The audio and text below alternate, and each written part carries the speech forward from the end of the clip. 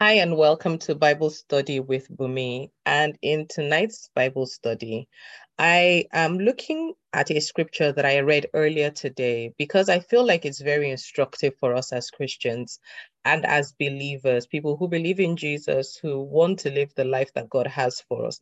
I think it's very instructive that we should look at that particular scripture and see how Jesus, our model, the one that we look upon as our example of how to be Christians in this world, how he did things.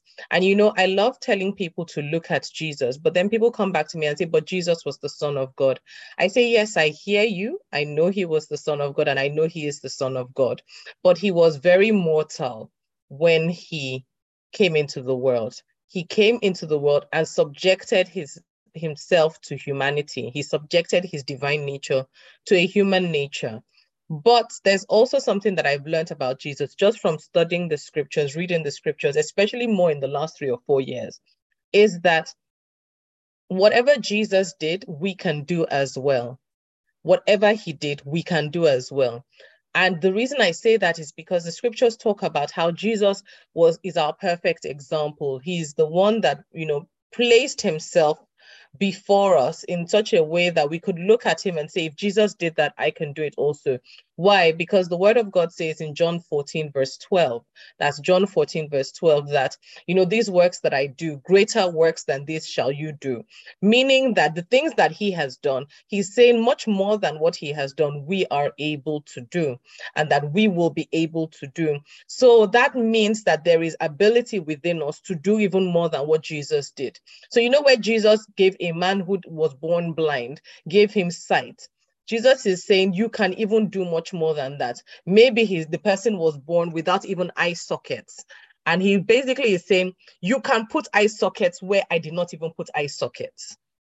Jesus is our perfect example. And reading the scriptures this morning, I'm reading the book of John at the moment. Well, actually, I'm reading the Bible from beginning to the end. I've done it once. I think I might have started a second time, but I didn't finish. But this time I'm determined to read the Bible from start to finish again, not just read certain books, but read the entirety of the Bible. And I definitely encourage anyone that's listening to this, if you have been thinking of reading the Bible, you can. It is possible. It is doable to read the Bible from start to finish. If you've never read the Bible at all, or the Bible isn't really your thing, then maybe not reading the entire Bible might be a goal you want to set. You can just start with reading a verse a day. That's kind of what got me started on my own consistent Bible journey. In terms of, in the last 2 years, I've literally read my Bible every day. And I don't say that to boast, but I say that it is possible to read your Bible every day. I gave myself a goal where the goal was just to read a verse a day. Eventually, I graduated from a verse to a chapter to now that I do multiple chapters in a day. And the reason I'm saying that is maybe you're listening to me and you're thinking, oh, Bumi, I can't possibly read the Bible in one, in one sitting, in one go. Don't try and read it all. Just read a verse. One verse is better than no verse. And it's also the kind of thing I speak to when I say to my own clients in my business. When I say to them, when they say, oh, I'm trying to, build my spiritual capacity, I'm trying to grow myself spiritually. And I say to them, start small. So always start small. So if you're thinking, if you've been tussling within yourself and say, no, I want to read the Bible, but I don't know how to do it, all of that, keep it simple. For a long time, especially after I had my second child, I literally just read the verse of the day. That was it. Opened the Bible app and read the verse of the day. And then maybe listened to the person's explanation or, opinion on what that verse meant and how to apply that verse for that day. That was it. And then obviously I graduated and started reading chapters, and now I can take time. I'm doing studies and all of those kind of things. And it wasn't that I wasn't doing those things before, but I wasn't always necessarily as consistent as I am now. So one of the things that I want you to know as we go into this study is that whatever Jesus did, we can do. But tonight's study is really about how we can be participants or co-creators, co-participants, whatever you want to call it, with God in terms of the things that we have been told will happen for us. So When Jesus was coming into the world, he had an agenda, he had a purpose. His purpose was to come and die for the world so that all might be saved, all might be restored into their place as children of God, but also as kings and as priests. That is the more or less the shortened version of what Jesus came to do. But he also came to give us a model so that way we knew what to be like. So he didn't just say, okay, I'm going to save you, but I'm also going to show you what it's like to walk as a saved person. So one of the things about Jesus is that in the preceding years before he arrived on the scene, up to I think 400 years before he arrived on the scene, there had been prophecies about him. There had been prophecies actually about Jesus right from Genesis chapter 3 when man fell. God said, and the seed of the woman shall bruise your head. Like the woman is going to give birth to a child, and it is that child that's going to be your undoing. That was what he said to Satan. What he basically was saying is that there's somebody coming and that person is going to do something to you. That's Genesis chapter 3. If you are familiar with the Bible, there are many books between Genesis chapter 3 and the New Testament where we start to read the books of Matthew, Mark, Luke, and John. Literally, there's hundreds of sayings, there's different things that have been said about Christ. And all of them are saying this. One of them is saying, oh, there will be one. His name will be this. His name will be Wonderful Counselor. Isaiah says that in Isaiah chapter 9. His name will be Wonderful. His name will be Counselor. He's the mighty God. Even when David, who was a man of the Spirit, even though at that point in time in the Old Testament and in the Old Covenant, the Spirit of God didn't reside with people, but David was so in tune in his relationship with God that God gave him a glimpse into the future, such that Psalm 24 is David writing the encounter when Jesus appears in heaven after he has finished his work on earth. God showed David that in advance. So Psalm 24, when people say, lift up your heads, O ye gates, who is this King of glory? They're referring to Jesus. Literally, the angels are saying, hey, who is this person that's coming to the gate? You're not allowed to enter here. And he says, I can enter. I am the King of glory. I have done something. So, the Old Testament is filled with all these prophecies about Jesus. It's written about him that this is what needs to happen. And then I open my Bible today and I'm reading the book of John. And it's not the first time I've happened upon it. It's something that has been rumbling in my head, or probably in the last 6 months, about how Jesus was very intentional to fulfill everything that was spoken about him. In our world today, God is speaking to us. He's speaking to us, whether he's speaking prophetically through a person or he's speaking directly to us. And we have a responsibility to ensure that what he has said comes to pass. The biggest handicap for the modern Christian is probably one of the scriptures in the book of Isaiah. It's Isaiah 40:31, where it says, and those that wait upon the Lord shall renew their strength. And that word wait on means that people abdicate the responsibility of their waiting to God and say, you know what, if God said it, then God is going to do it. That is true. But you also need to ensure that the thing that God said comes to pass, in that you need to be an active participant in what God said. Jesus was an active participant in what God said. When you are praying, your prayer should be such that whatever God said to you is upon your lips. So you are saying it, but you're also doing it. Let me read for you. So in in John chapter 12, verse 12, it's talking about the triumphant entry. And it says, the next day, the large crowd that had come to the feast heard that Jesus was coming to Jerusalem. So they took branches of palm trees and went out to meet him, crying out, Hosanna! Blessed is he who comes in the name of the Lord, even the King of Israel.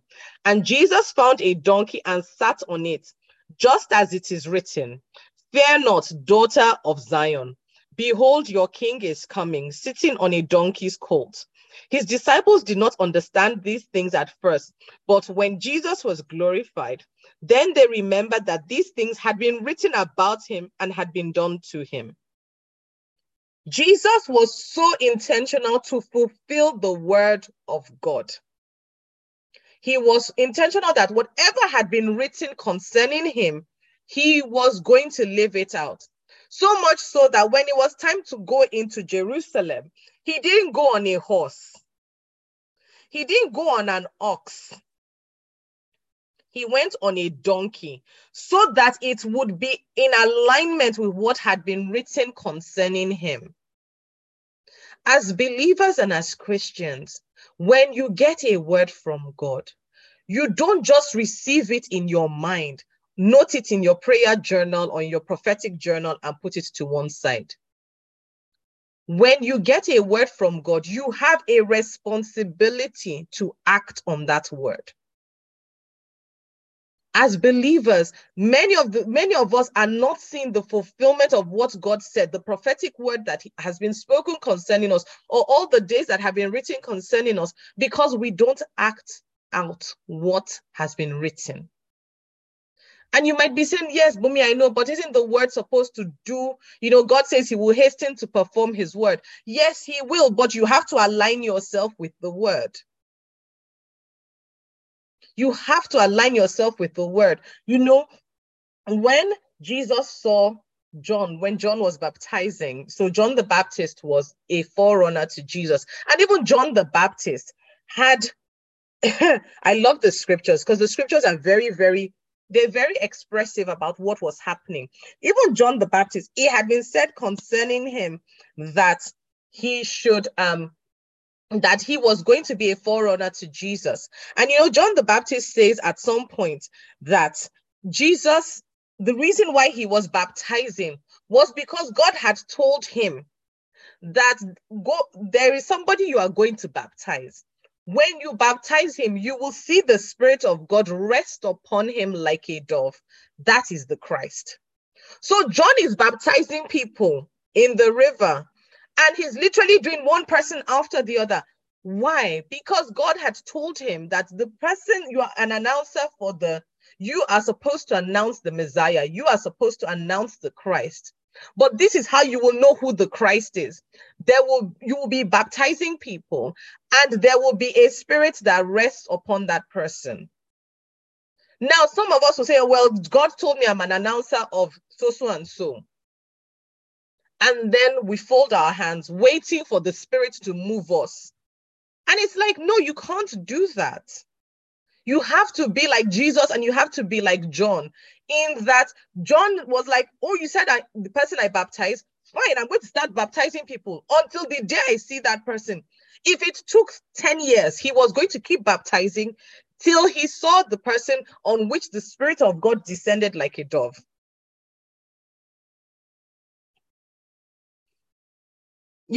John said, if you read the book of John, in John chapter 3, John says, I am not the Messiah. I am not him. But God has already told me that this is how he is supposed to be identified. This is how he's supposed to be identified. And then, even when Jesus was going to be baptized by John in Matthew chapter 3, I'm going to open it for accuracy.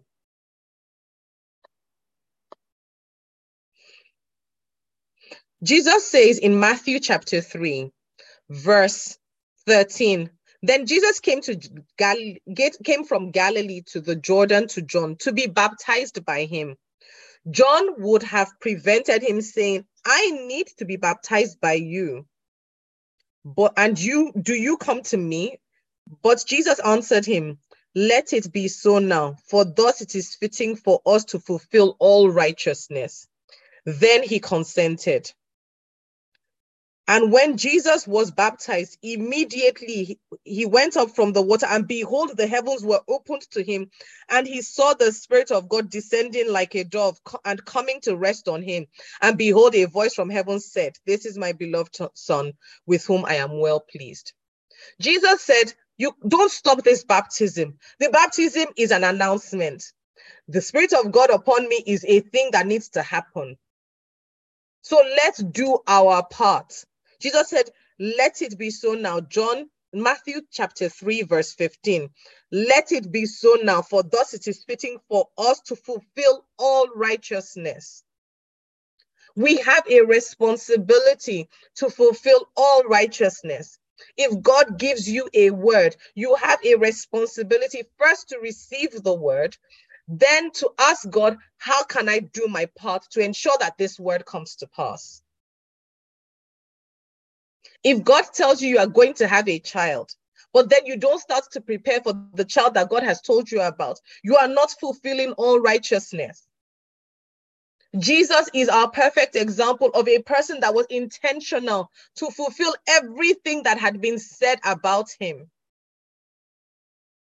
Jesus went into the temple and drove out the money changers and the people who were buying and selling, so that the word of God, which had been prophesied concerning him in the Old Testament, that zeal for your house will fill me, he ensured that he did it. He ensured that that zeal was apparent so that the fulfillment of that prophecy could be seen. If you read Matthew, Mark, Luke, and John, there's so many times in those 4 specific chapters where it is said that, and then his disciples remember that it had been written in the books that this and this and this was supposed to happen.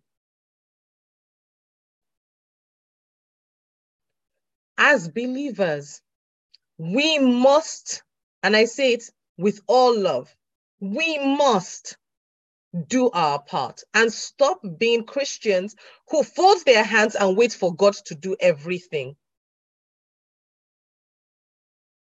If we sit and fold our hands, the thing that God has said will not come to pass, because prophecies are conditional. If we don't fulfill the conditions of the prophecy will stay what it is, a nice word that could have changed the trajectory of our lives, but never did. So maybe you have been given a prophecy. Maybe God has spoken to you directly. You have a responsibility now to say to God, if you are even at that point where you're like, I don't know what to do with this word, at least pray the word out. Declare the word out, and then ask the Holy Spirit to illuminate your mind on what you are meant to do. If God tells you that this is the year you will get married, but you are not preparing for that marriage, you're not leaving your house, you're not interacting with people, then you are literally tying God's hands. How do I know this? It says in the word of God, and I believe it's Psalm 78, and I'll check it just for accuracy, where it says that, and they limited the Holy One of Israel.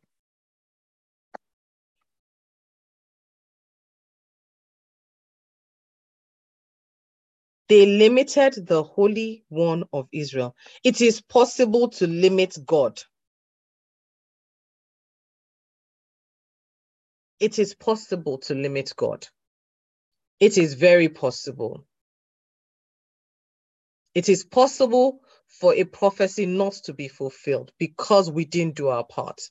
Yes, Psalm 78, verse 41.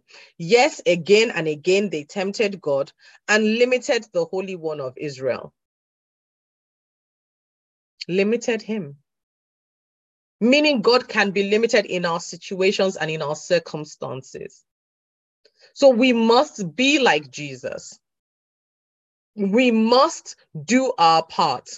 If it says you are supposed to ride on a donkey's coat, you are supposed to ride on a donkey's coat. You go and get the donkey. That's what he did. If it says that you're supposed to work in the UN, then at least sort out your passport so that you are ready when they call you. If you've been told that you're going to relocate to another country, don't then sit around and not even get a passport. And even when you get that kind of word, oh, you're going to move countries. Okay, God, how am I going to move countries? What do I need to do to prepare myself? If when you get a prophecy, first of all, test the prophecy, because not everybody that said God said really said God said. It's not God. Some people are speaking from their flesh. But test it. The Bible says test all spirits. So test the prophecy. Ask the Holy Spirit, is this from you? Is it not from you? And more often than not, because you are a believer and a believer who has the Holy Spirit, that's if you are a believer who has the Holy Spirit, if you've given your life to Christ, you have the Holy Spirit. So if you are a believer with the Holy Spirit inside of you, there's a part of you that automatically knows if that thing is coming from God. So then test it. Then pray about it. Pray about the prophecy. God, what are you saying on this matter? What are you saying in this circumstance? What am I meant to do? And then where it has to do with practical steps, take those steps. Start small, build up from there. Jesus is our perfect example. And if we don't want prophecies in our lives to fail, just as they did not fail in his life, then we need to be like Jesus. We need to intentionally walk that prophecy out. God bless you. God keep you. As always, the word of God needs to be in your heart. It needs to be in your mouth. It needs to be in your mind. So please spend time reading the word, because I find that the more time I spend in the word, the more I am able to even understand the prophecies that I'm given by God. The word of God is even your first prophecy. Like the word of God is filled with so many prophetic promises that you can even lay hold for yourself. Take them. Take them, listen to them, read them, pray with them, and then take action where you need to take action. Don't say God will do it. Oh, I'm waiting on God. No, God is waiting on you. You are a determining part of whether the prophecy in your life or that has been given to you comes to pass or not. So do something about it. God bless you, and thank you for joining this Bible study with me.